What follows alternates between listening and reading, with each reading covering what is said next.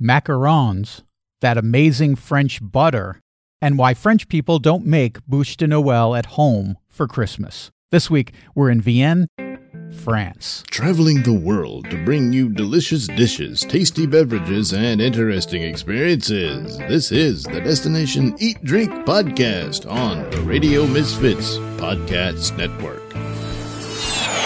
I'm Brent Peterson. This is Destination Eat Drink, the travel podcast for foodies. Welcome to the show. This is where we explore the world's great cuisine. And this week, we're in a terrific foodie region of France that's relatively undiscovered. It's called Vienne, and our guide to Vienne is Andrew Pryor, host of the Fabulously Delicious podcast. But first, if you've been enjoying the show and could find your way to support Destination Eat Drink, I'd be very grateful. We don't run ads on the show or on DestinationEatDrink.com, but still costs to get the show produced and out to you. So if you could, go to DestinationEatDrink.com and click on the Contribute button. And maybe we'll give you a shout out on the podcast like John K. and Sammy T. and Lori F. or Miguel R. Muito obrigado to all you folks. Andrew Pryor is an Australian expat who makes his home in the Vienne region of France. He hosts a great foodie podcast that I just love called Fabulously Delicious, the French food podcast. In it, he explores French gastronomy, one dish or drink at a time. So, you know we were going to be fast friends. Andrew also leads food tours and cooking experiences in France, and you can catch up with all his doings at andrewpryorfabulously.com. I've also got a link to his show in the show notes. You can get that at radiomisfits.com/DED211. Andrew and I talk about the region's famous macarons, goat cheese, and rich butter that makes those croissants so amazing. Plus, we talk about pain au chocolat or chocolatine, depending on where you live in France. And with Christmas coming up, we talk about the famous holiday pastry in France, the bûche de Noël, which Andrew tells me no one in France actually makes at home. Okay, I'm starving for some French food, so let's eat. Destination Eat Drink. Andrew, you live in France right now, but it's not in an area that I'm super familiar with. Maybe a lot of folks outside of France aren't familiar with it either. So give us an idea. Where are you? What part of France is this? And just give us a thumbnail as to what it's like. Brent, more people should be know about it. Although I don't want it to become a tourist hotspot and I can't drive around anymore like the Côte d'Azur. But yes, I live in a town called Montmorillon. And it is part of the Vienne, which is also part of Poitou-Charentes. So that's the different France. There are towns, cities, departments, and regions. Now, I always get confused as to whether the region is in the department. I think the department is within the region. That confuses me every time whenever I try to think about it. But yes, the Vienne, it's a lovely area of France. It is just below the Loire Valley. So literally for me, if I want to go see some chateaus and things like that, I'm an hour and a half's drive, not even that, to the Loire to go see Chianceau or any of the famous chateaus there. And then I can also jump on a TGV train, and I'm 2.5 hours from Paris, 2 hours to Bordeaux. I recently just drove to Cognac the other day, and that was an hour and a half. So we're very well centrally located, and it is a food bowl, the Vienne. It is definitely a place where you can get really great produce. So for me, I love to cook, and that's really important to me. So it's a great place to get lots of produce. It's not a area that has a specific, shall we say, it's not like known for its wines, or it's not known for its tourism like the chateaus and things like that. But it is also not the agricultural part of France. We're sort of right on the cusp of that. So it's great. We get all the benefits of being close to everything that we want to see, but also right on the cusp of the area that supplies us with delicious produce, which is always a plus. And we want to talk about food, but I think you brought up something that is always interesting to me when we talk about France, which is the TGV trains.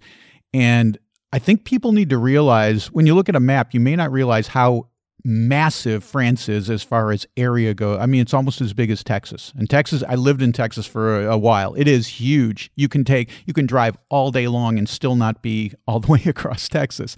France is much the same, but you're like 2.5 hours to Paris, 2 hours to Bordeaux. These cities are far away, yet you can hop on a train. That's one of the things that I love about being in Europe is the high-speed trains will get you from point A to point B quicker, faster, more efficient than hopping on an airplane or even jumping in your car. Yes, absolutely. Well, actually, it's interesting that you know that because they just made a new law. Well, they love making laws here in France, but they made a new one in the last year or so. And that was that if you are not allowed to have a flight between two cities in France if there is a TGV within 2.5 hours. So, for an example, we have an airport here at there's two large cities. One is Limoges and another one is Poitiers. So, Poitiers and Limoges both have airports, and you cannot get a plane from them to Paris. None of the airports in Paris because it's not allowed. So it's to force people to use the TGV, and because why would you? You know, and when I actually say the Poitiers is, we have a direct train from our town to Poitiers. That in itself is 50 minutes. And so that's not a fast train. It's just a normal train. It's lovely. You get to see the countryside. Then you get off at Poitiers, and then that is what is just an hour and 15, an hour and 30 minutes, depending on what train you get to Paris. So, Andrew, we've got you on, or at least near the high-speed train line, which means convenient to get to Vienne, where you are from Paris, or from Bordeaux. Two fantastic cities people should visit when they're in France. But when we get to Vienne, what should we know about the food culture in that area? Well, there's two things that stand out to me straight away. And one is the butter, would you believe, is very important. It's very important to France, and it's very important to the rest of the world as well. Pastry chefs absolutely love the butter from this region. So there's something in whatever the cows are eating here that, and the type of cow as well, that is making the butter just really great for those delicious pastry tarts, etc., that we just know and love about France. So that's the Poitou-Charentes region is really known for its butter. And, you know, when you go to places like Brittany or Normandy and you have the butter there, especially with the salt, you know, that's for your baguette, you know, that's for you to go with your cheese. That's to, put in dishes and cook with, although I very rarely have enough left over to cook with it. I'm just usually eating it all at the end of the baguette. But no, for us here in Poitou-Charentes, the butter is fantastic for pastry. So it's the butter that they use when, you know, you're making a tart case. If you're making a millefeuille or something like that you're going to have puff pastry with, then that's what if place uses the Poitou-Charentes butter, which a lot of pastry chefs in France do, and a lot of pastry chefs around the world do, then that's one thing. And then the other thing is goat's cheese. The goat's cheese here is just amazing. Oh, yum. So yes, if you're a lover of all things goat's cheese, do you know what? Actually, Brent, I was not before I moved here. Oh, really? I really didn't like it. I loved cheese, but I'd always shy away from the goat's cheese. But since moving here, now it's a staple and it's regularly in the fridge. It's such a great versatile cook with as well, you know, that you can, make a really lovely salad that you get in a lot of the bistros and restaurants here in this region. You will get a simple salad. It's just lettuce with a lovely dressing and some shallots. But then also what they will do is that they will toast baguette slices and then pop a slice or two or three or four, depending on how many slices is going to be in that salad, of a slice of goat's cheese on it, and they grill that. And so basically it's like a grilled cheese sandwich in a salad, but they're using goat's cheese, and it's just absolutely delicious. It sounds divine, and it reminds me of when we were in Lyon in France. And one of the things that struck me about Lyon is how well the folks eat there during lunch. Like people who just go out for, from their office or whatever, people who are working, they will go out and they will have a fine dining meal at a very reasonable price. And we had a very similar, a simple salad with tomatoes and shallots and toasted baguette with goat cheese on the top. So it sounds very similar to what you're talking about there. And man, it was absolutely spectacular. I still remember it, several years later, just a salad. People think, oh, it's just a salad. But it's not just a salad. It's fantastic. Andrew, before we move on, I wanted to go back to butter for just a moment because I was wondering, you mentioned pastries, and I'm wondering, do they use this butter in croissants? Because I think the butter makes a big difference, and you tell me about it, and then I'll tell you why I think it makes or my experience with it making such a big difference. So it is. So they definitely use it in croissants. It is the now I'm not an expert on this. I just go by what I've been told, and from what I understand, it is the level of water and fat content that's in the butter from this region, that makes it so good for pastries and so good for croissants. I don't know if you know or not, but there actually is two different types of just your normal croissant here in France. So there's one that's with butter, and there's one, they call that a croissant avec beurre, depending on where you are. And there's one that's actually with margarine. Oh, okay. Yeah, so margarine was invented not by Napoleon, but for Napoleon. He wanted something that would last the long trip. They obviously didn't have, fridges and things like that, and he wanted something that was going to last the trip for people going into Russia, the soldiers going over to Russia during his war. So he tasked them with making margarine. Another thought on that is that he had it made because people used to use butter on their faces. The poor did, to insulate themselves when it was cold. Oh, wow. After he found that out, apparently, another story is that after he found that out, he did not want to eat butter anymore, so he had to come up with a substitute. So, I prefer the war story. I don't often prefer war stories, but on this one I'll go with that. But what happened then when they made margarine was they realized that was also something, because it's in that level, the fat and water level in it makes it perfect for making croissants as well. So getting those layers is what's really good. And then, so yes, so if you ever go to a patisserie in France, you will see that a croissant avec beurre is a straight croissant, and the croissant with margarine is in the crescent shape. Okay. And interestingly enough, I think it was one of the food chains in the UK went to the court over it because they wanted their croissants with butter made in a crescent shape, and the manufacturer here in France would not do it because it was basically against the law. It's supposed to be a straight croissant if it's got butter in it. Oh man, I love these. I love what I call food fights. I love these things because they're so entertaining, yes. Man. The thing I wanted to bring up about croissants is when we moved to Portugal, I was very excited to find croissants in the local bakeries. And the Portuguese, everyone knows, the Portuguese also make wonderful pastries. So I'm not telling this story in order to slag off on the Portuguese because I talk about their pastries all the time and I love them.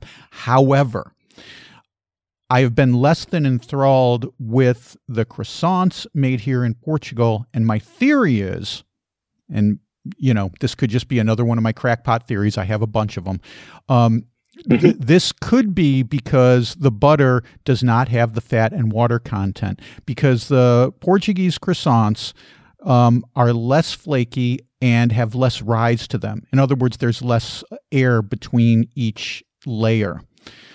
And the Portuguese seem to like them, so God bless them, let them love them.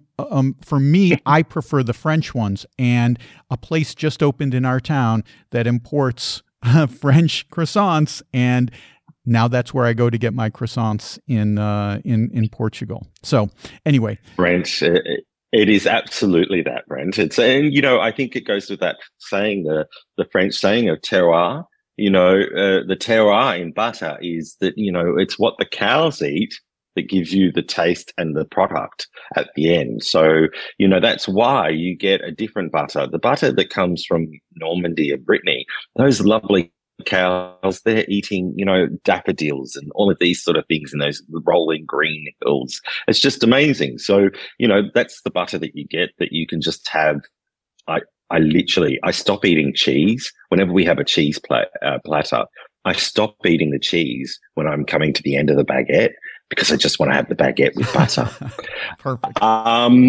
So absolutely, it makes a difference, but it's not quite the same when you have the butter here in Poitou-Charentes, but you put that Poitou-Charentes butter in pastry and it works perfectly.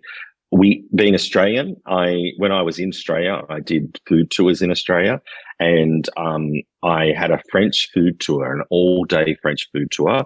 It took me 3.5 months to research it. I tried over 50 different croissants in the research for that. And the one that came the closest to being what I'd had here in France was one that was using butter that was imported from France. There you go.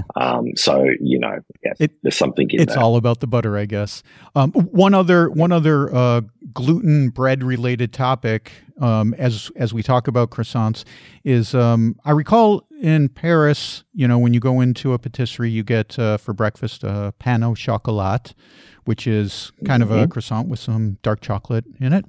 But I then found that it goes by different names depending on what region you're in.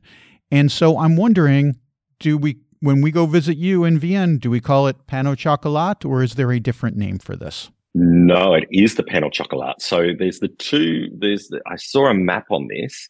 For most of France, it's a pain au chocolat. When you get down south, it's a chocolatine, I want to say. Yes, chocolatine. And then that's it. And then up north, it's something else as well. And then even further up north, there's a little part that decides it wants to call it something different as well. And I want to say that maybe somewhere in Brittany that's maybe called something else. But for the majority of France, it is pain au chocolat. Now, Brent, I don't know if we've seen a picture of me or not, but I'm not exactly the thinnest person in the world. And I have eaten my fair share of pain au chocolats in my life, not just for research for tours, but just in life in general. And I am backed up by my husband on this one. The patisserie in town, not the bakery, but the patisserie in town, do make what I think is the best pain au chocolat I've ever had. And I've had quite a few pain au chocolats, but it is pretty darn amazing. Andrew has done the research, so you can trust his his take on the pain au chocolat. In fact, it's so good, I would suggest just to come to Montmorillon just for the pain au chocolat. Don't worry about anything else. Don't come for me. Don't come for anything else in town. Just come for the pain au chocolat. Seriously, it's that good. Your town is also famous for the macarons. My aunt, who speaks French and studied in French-speaking Belgium, makes sure that I say that properly. Macaron. Tell me about them in your town, Andrew. Yes, so it is famous. So it's one of the towns that has their own version of a macaron. So you will find, again, similar to the different names for a pain au chocolat, there are different versions of a macaron depending on where you are in France. So we all know a macaron as what is made famous from La Dorée, and that would be the almond meringue two biscuits with a ganache or some sort of delicious cream in between those two biscuits. Oh my God. They are just amazing. A little tip, if you do come to France and you find a place that sells them, buy them just before you leave to go back home. And then when you get home, you take them over in the airport with you on board, not in your checked-in luggage. But when you get them home, freeze them. And then take them out and defrost them, and they will just be as perfect as they were when they came out of the shop. If you do that process, it's just a little tip there that was given to me by a pastry chef in Melbourne who was French. She used to do that all the time, and it works an absolute treat. But here in Montmorillon, we have the Montmorillon macaron, which is actually it's a little bit more like a macaroon. So do you know the difference? Now, I've got a question for you, Brent. Do you know the difference between a macaron, a macaroon, and macron? No, I don't. Please educate me. So the macaron, I've got to say this right.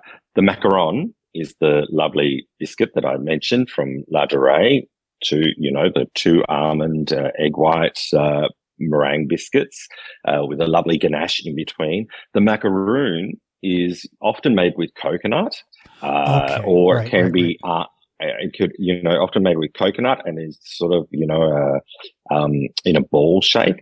And then of course macaron is a very famous, handsome French president. But so our Montmorillon macaron is more or less, it's sort of more like a macaroon, but instead of using coconut, now this is a guarded recipe. They will not tell me, no matter how many times I go in there and buy them, they will not tell me how they make them. But instead of using coconut, they use almonds in that. So they still call it a macaron, even though it looks more like a macaroon. And then this is something that happens all over France. There's other regions that have macarons, macaroons. I keep on saying macron. I'm fixated. There's other regions that have macarons. I did it again. Macaroons that just the biscuit. There's no ganache in between with the meringue biscuit. They just sell the biscuit. And then there's other ones that have them, and they just they're completely different. Have completely different ingredients. It's just the way it is here in France. There's just different things, the same name for different things. You're blowing my mind because I had no idea that they were so different from the typical macarons that we're familiar with that we get in every patisserie in Paris or other cities. So could we get these in just about any bakery in your town of help me say your name. Let me say the name of your town. I want to get it right. Okay. Montmorillon. Montmorillon. Okay. Oui, but it's all the same name. So it's not Mont as in Mont for mountain. The story goes, we've just actually been doing a little bit of research, and there's, as I said, there's all in France, there's always different stories. But the one we've sort of read recently, the way the town got its name was Mont, which is mountain for French. But the Morillon is something to do with the Moors. So the Moors have come through here. Oh, okay. We've had Romans through here. There's actually some Roman ruins down the road. Just about a 10-minute drive on the way outside of town, that are quite sort of fabulous to go see. It used to be a spa, apparently. I don't know. There's obviously economic downturn and the spa disappeared. And the Romans just left the ruins. So thank you for that. No, it's a gorgeous town. We have, so we have the macaron, but it's just in the patisserie, which also sells the great pain au chocolat, and also in the macaron museum. So there's a museum devoted to this macaron, and they sell it. And they have a few shops in Poitiers as well, and I think they have one in Limoges, I want to say, as well. But apart from that, that's it. You can only get it here. I think there might also be a chance that you could pick them up in Paris at Le Bon Marché or Galeries Lafayette or one of those stores in their food hall. But usually you want to get it fresh and you want to get it straight from here. And, so it's definitely what the town is known for in regards to food. But I don't know if you want me to tell you a bit more about the town itself. Yes, I would. I'd love to hear more about the town itself. It sounds like it's a rather small village. Is that the picture that I should be painting in my head right now? So it's 4,000 people that live in the town, and it gets a lot of people from the surrounding area. And it's a wonderful town. It's actually known as the Cité de la Crie. And that was Crie and livre, so writing and books. In the 80s, one of the council members was a famous female writer of France. She wrote a book called The Bicyclette Bleue, and a very famous French book. And she actually came up with this innovative idea. There was the old part of town, which is the old part of town is at the top of the hill, and it sort of comes down down to the river. And it was a bit in the 80s, a bit derelict. People, there was a lot of French that owned the buildings, but they didn't live in them, and they just left them alone. There was a few squatters and things like that in there, and it was just apparently not a very nice area to go to. So the town bought up a lot of the property there and turned them into stalls, into shops, and created the Cité de la Crie. So there's a whole lot of bookshops up there. And that sort of helped in the 80s and the 90s to sort of put Montreal on the map. And now we're and obviously with bookstores, they're not as popular as they used to be. And especially being French bookstores, there's not as many people that are interested. There's a couple of stores still there, bookstores still there. One English actually, and another one, a Belgium guy, has a lot of cookbooks. He's got something like 10,000 cookbooks there, but they're all French, wow. Which is fine. But it's still amazing to go pick up a cookbook. And but they're now looking at, the town is definitely changing. And so that Cité de la Crie is starting to change. And they have a new project coming to town, and that is a new, hopefully 4-star hotel, restaurant, and spa coming. It's part of, I don't know if you've heard of a chef called Joël Robuchon. No. So Joël Robuchon is one of, if you're going to say the sort of the chefs, the main sort of big chefs of France, you would say Joël Robuchon, Paul Bocuse, Alain Ducasse. There's going to be more there that I can name. But so Paul Bocuse and Joël Robuchon sadly have passed away. But Joël Robuchon, actually, there's a beautiful building that we see from my office window. Actually, I see it. I get an amazing view of it. The Hotel Dieu, so House of God. It was a hospital at one stage. It was a psychiatric hospital, and it also was a school. It's a beautiful big building, and there's actually right next door to it, there is a 14th century octagon, and which is pretty amazing. You can get tours that go through it. And then there's also another, I think it's 12th or 13th century church right next door to it that's no longer used as a church, but they use it sort of as a space to do concerts and things like that, which is a really amazing experience. So what they're going to be doing is transforming that into a hotel, restaurant, and spa. The restaurant will be in part of the church, and Joël Robuchon Group, his family group, are part of the project, and they're setting up a hospitality school in Poitiers. And so the students of that school, the people that learn to be chefs, learn to be waiters, learn to be hotel staff, learn massage therapy, all of those things, they will come and work here and do their stages here at the hotel. So it's going to be fantastic for the town. It's the sale of the property just went through just a month ago, and we're hoping they're going to start doing the renovations on it and the starting of the project next spring. And fingers crossed it'll all be ready for 2025. It sounds like it's going to be it sounds like it's going to be an amazing setting. I can't wait to see what that restaurant looks like when it's finished. Can't wait to visit it, actually. Yes, great. Good. Now, Andrew, you do cooking experiences for folks who come to your town. Tell me a little bit about what that's like. What will happen when they come and they see you and they go with this cooking experience? Yeah. Well, actually, it's my first ones will start next year. Unfortunately, because of COVID, had them all lined up, and then COVID happened, and unfortunately, that sort of stopped things. But right.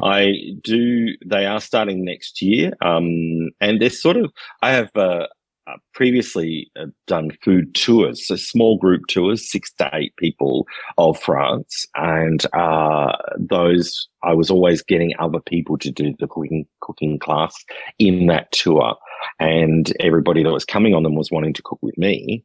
And so I thought, well, this is part of why we moved to the country. So you will come here and for the option of 3-day cooking experiences, and we will eat, we will cook, and we will eat some more, drink a little bit of wine, and we'll also visit some local producers. We have, as I mentioned, there's the goat's cheese here, but we also have a fantastic orchard just not too far from here, that's up the road from an amazing chateau that we can go visit and look at the gardens of the chateau, and then head off to the orchard where we can actually pick our own fruit to make the tarts and things like that right off so if you're picking berries, strawberries, raspberries, they're just growing there, that we can go pick them. They've got apples, they've got pears, so no matter what time of the year is, there's always something there that we can get straight from the tree or the plant, and then bring it back and prepare it for a fantastic dessert. But it's just all about, welcoming people here to Montmorillon, and just showing them regional food and, seasonality in food, which is just so important these days. France is really amazing in regards to that, especially coming from an Australian where, in Australia, the weather is fantastic and all the time, it's always nice and warm in Australia, unless you're one of those unfortunate people that live in that lovely place called Tasmania. But unfortunately, it gets cold down there in Tasmania. Yeah. But everyone else, we get that lovely weather. So we get things available all year round. You get tomatoes available in Australia all year round, which I'm sure they do in the States and things like that. But here in France, often I will go to a supermarket and there will be no tomatoes. If it's winter, they don't. The French are not going to pay 9, 10, 12 euro for a tomato that was imported from Spain, greenhouses in Spain. They won't do it.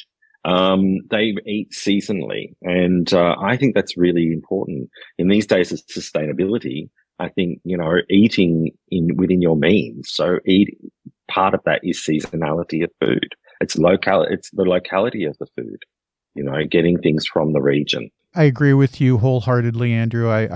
I say, one of the things that I always say is, first thing you should do when you get to a new city is go on the food tour. And then the second thing to do is go to the local market, not the supermarket, although that can be fun too. Yes. I love to go to the supermarket and find out different candies and stuff like that, yes, that they're selling. But go or in France, also I was just saying, or in France where the cheese aisle is bigger than the biggest aisle there is. Yes. And getting little jars of mustard to take home with you, all those fun things to do in the supermarket. But we're talking about markets where the local produce is sold. And this is a great opportunity for you to go and see not only what's growing seasonally, but all the different things that are grown there. And I think, one of the things that I always like to do is go to the market, get some produce, get some cheese, get some bread, and then have a picnic. France is famous for its markets. What kind of markets do you guys have that are close to you in the Vienne region? Yeah, so absolutely. And so both of the cooking experiences that I have, one starts on a Tuesday and finishes on the Thursday. And then the other one starts on a Friday, finishes on the Sunday. And that being the reason is that the Tuesday one, then it means on Wednesday morning we have market day, which is in town. So we have our Memorial Market, which is fantastic. My golden retrievers, they are very well known at the market. They are very popular. We walk around the market and they get pats, and the French go, "Oh, il est beau," and ask if they can caress the dogs. Unfortunately, nobody tells me that I'm beau, and nobody wants to caress me. But that's fine. I've come to that conclusion. It's not going to happen. But the market here on Wednesday is just fantastic. And then on Saturday in the nearby town of Chauvigny, which is just a 15-20 minute drive up the road, they have a fabulous market, probably about twice the size, maybe 3 times the size of our one here in Montmorillon. And the one in Montmorillon isn't a bad size. Like, we have 2 fishmongers, we have 2 fromageries, 3 boucheries. There's a man that from the local area that has chickens, and then of course all the fruit and veg, and then little knickknacks. There's a lovely patisserie lady that has a patisserie cart that lives in the village, and she's a young entrepreneur, and she does these fantastic tarts all year round. And then, you even got people selling gemstones. So you've got everything here at the markets here in Montmorillon. And the thing about them is when you come on, and especially when you come for like one of the cooking experiences, it's not, I try to, when I had my tours in Melbourne, in Australia, the big thing about that was that we had the opportunity to actually meet the chefs or the producers of the products that we were buying and talk to them. But unfortunately, you really can't do that. When I really worry about that when I see a food tour, even in Paris, where there's so many people, what experience those people are getting. And because, there's such a market here for the locals that they can't stop and tell a local that's coming to them every day, "Hold on, can you wait 5 minutes while I just talk to this tour guide and their group," which is unfortunate, but it is a fact of life. They have to earn a living, and their living, even in Paris, comes from the locals. So, whenever I would walk past in markets that I knew, when I often saw this, I would see tour guides talking, having, a gentleman, a stallholder, talking to their group. And 99% of the time I saw that, it was not somebody that I would go to and buy their produce. It was not somebody that I knew that was really great. It was somebody that was getting things that were from Spain or from, other areas. And it just wasn't great because, they would take the money from this tour guide, take the commissions and go and speak to them. And that's what they were about. When you come here to Montmorillon and you go to the markets, you go with me, we'll walk around, you'll meet the same people that I meet every Wednesday. They will say hello. They will say bonjour. They will ask where you are from, but they do have other customers coming and they do have to serve those. So that's why when we go, we'll be, I try to get as much information about them from what I know of them. I go to them every day, every Wednesday. So I meet them every day, every Wednesday, and I talk to them very briefly, but they ask how I am, and they love the fact that we're Australian and we found a place here in France, countryside, to talk to, and they love that I attempt to speak French. Right. That's a whole other story. But you get to know them, and that's what I want people to come and experience and feel like they've actually not been told by, a producer that, this is what something is and, the general spiel or something like that. But instead, they've gone there and that person's had an interest in them and they've talked to them and found out who they are in that brief time. And, yes, they might, and they'll learn things because I'll tell them, about things, what I've learned. But that person, they've got a livelihood to make. They've got to serve more customers and have more of, they can't just stop for 15, 20 minutes and tell us about their cheese. I think those are excellent points, all, Andrew. And of course, we'll have links to your website and your food experiences in the show notes. Also, I'll link to your podcast. You're a podcaster as well as doing all of this stuff. Tell me about your experience with podcasting. Yes, well, Brent, I have a podcast called Fabulously Delicious, the French food podcast. And it is all about French food and the people that love it, cook it, make it, eat it, write about it, photograph it, etc. So each week I have a specific topic that we talk about, whether it's a French dish, a cooking technique, or an ingredient. And I find somebody who's a little bit of an expert on that topic or a lover of that topic. And we chat about it. So in the first half, there's always two halves to an episode. In the first half, we get to know the person and find out about their food history, who inspired them in food, etc. If they've lived in France or if they were from France, what that was like. I love hearing stories from French people, that it's like, especially the ones that have moved from France, because it's like they sort of have this sort of nonchalant way about, oh, yes, where did you grow up? Oh, I grew up in this town. Oh, what was it like? Oh, I had a 13th century chateau out the front of my window. Right. It's like, right. Really? Yes. That's not normal. I didn't get that in Wollongong in Australia. We don't get that in the US either, man. So it's great to talk to them about that sort of thing. And then in the second half, we talk about the actual topic for that episode. So it's doing great guns. I really love chatting to people about all things food. As you can see, I've got a face for radio, so that's why I'm doing a podcast. It's great. So it's Fabulously Delicious, the French food podcast, available wherever you listen to podcasts. And I love the podcast. I enjoy listening to it. It's so much fun. It's very lighthearted, but it's also very informative as well. And you mentioned the food, but there's a lot of great stuff about French wine, and there was a recent episode about cognac that I very much enjoyed. So all these great things I can recommend Andrew's Fabulously Delicious podcast. Andrew, before we let you go, I got to ask you, the holidays are coming up. How would we celebrate Christmas in Vienne and in your town?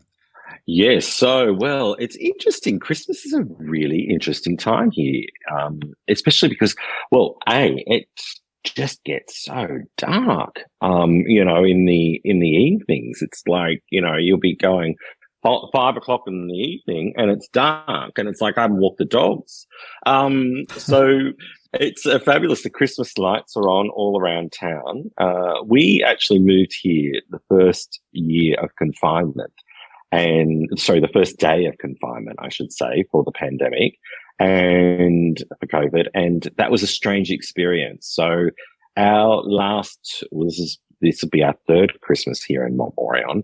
Our last two Christmases were affected by the pandemic. So this will be the first time we've really noticed since, I would say, April of this year, how the town has gotten back into life, and how just from last year, how things are completely different events. So we're really looking forward to Christmas. I love Christmas. So I'm really looking forward to seeing the town all in lights and seeing what activities that they have. They do have a Christmas market. It's usually the week before Christmas. So it's not as big as the Christmas markets in, Strasbourg or any of the other towns. But they do have one. But one of the things I'm really looking forward to is actually not in Montmorillon, but it's going to be a little, maybe a day trip, because I don't like to drive around too much in the dark here in France, just because I was 20 years an insurance broker before I got into food, so I'm a little bit risk adverse. So driving in the dark's not my favorite thing. But I'm really looking forward to heading up just to the Loire, maybe overnight, and seeing the chateaus there, because a little unknown fact, because not a lot of people come at Christmas time or in December or January, as they do in July and August. But they do all the chateaus. There's a lot of chateaus that they do all of them up in, Christmas decorations and Christmas lights. And they're really quite spectacular. And it's just something that the French all know. So the French all go and do it. And I love that. I love going at times of the year when it's or going to events that are specifically French things. So I'll be doing that. And of course, I'll be cooking up a storm, for Christmas, cooking my chapon. Do you know what a chapon is? No. So a chapon is actually usually it's on every Christmas table here in France. And they celebrate France usually with their family on Christmas Eve. But a lot of people do Christmas Day as well. But a chapon is a castrated rooster. And what happens is that then the rooster itself, it will get a bit plumper, etc., because it's been castrated. Apparently this happens. And that's what they will usually serve at Christmas, as well as, of course, the foie gras. But we have a crisis here in France. We've had the bird flu, of course, and all the other issues that have been going on in the world. But there's been a bird flu, and there's really a big concern that we're not going to have enough chicken, chapon, or foie gras here for Christmas this year. So I'm being the smart lad, and I'm going to buy mine early and pop it in the freezer and pop it in the cupboard. There you go. Plan ahead. Yes. What about what's it called? Bûche de Noël. Is this a popular thing in your area? Yeah, Bûche Noël. It certainly is. But I laugh whenever I see people on the internet and it's on YouTube and people are making bûche Noëls. Nobody in France. I've never met a French person that's made a bûche Noël. It's always made by patisseries. You always go there and buy them. Well, it's unbelievably difficult and time-consuming to make one. I think we tried to do it once, and I'm like, this is taking all freaking day. Yes. No, French are going to do that. And this is the thing, when you come over to somebody's house, unusual for you to be asked or for you to say that I will bring this. So, yeah, okay, for me as an Australian, I'm used to just saying, if you bring a bottle of wine. But of course, here in France, you wouldn't do that because in France, I mean, even though I do say it, but it's usually I just say it to the Americans in English, bring a wine, but I would never say it to a French person. Because in France, you take pride in the fact that you've made this meal and you've matched the wine to it. Right. So that's your thing here in France. But what you will say is, how about you bring dessert?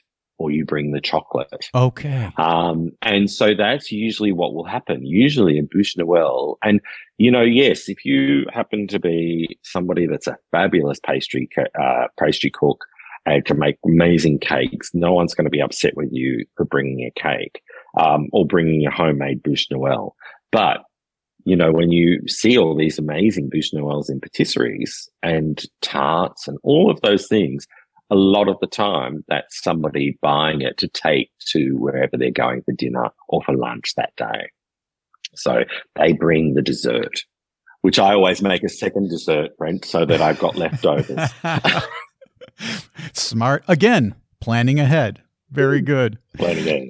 Well, Andrew, it's been a joy talking to you today about your region of Vienne and all the great food and drink and patisseries there as well. And we look forward to hearing more about France from you on your podcast. Thanks so much for being on Destination Eat Drink today. It's just been great talking to you. Merci beaucoup for having me, Brent. Thank you very much. Okay, there you go. Isn't Andrew just a great guy? So much fun. I can imagine one of his cooking experiences would be a great time. I've got links in the show notes for Andrew at radiomisfits.com/DED211. Or you can go directly to andrewpryorfabulously.com. Well, that's about it for this week. If you like Destination Eat Drink and can support the show, please head over to destinationeatdrink.com. Click on the contribute button. Your support helps us make a better show and get the word out about foodie travel and food culture. Thank you so much. And if you celebrate, Merry Christmas. For me, we're celebrating here in Portugal, where we live now, and we're trying to make new traditions. This year, we've got Christmas Eve plans and Christmas Day plans as well, and it looks like both of them are going to involve a white elephant gift-giving party, so that'll be fun. And I thought it was just an American tradition. Apparently, it's a Portuguese tradition too, or maybe Brazilian. Our friend who's hosting the party is originally from Brazil. She lived in Germany for many years. Maybe it's a German tradition. I don't know. Maybe I'll find out when we go to this party.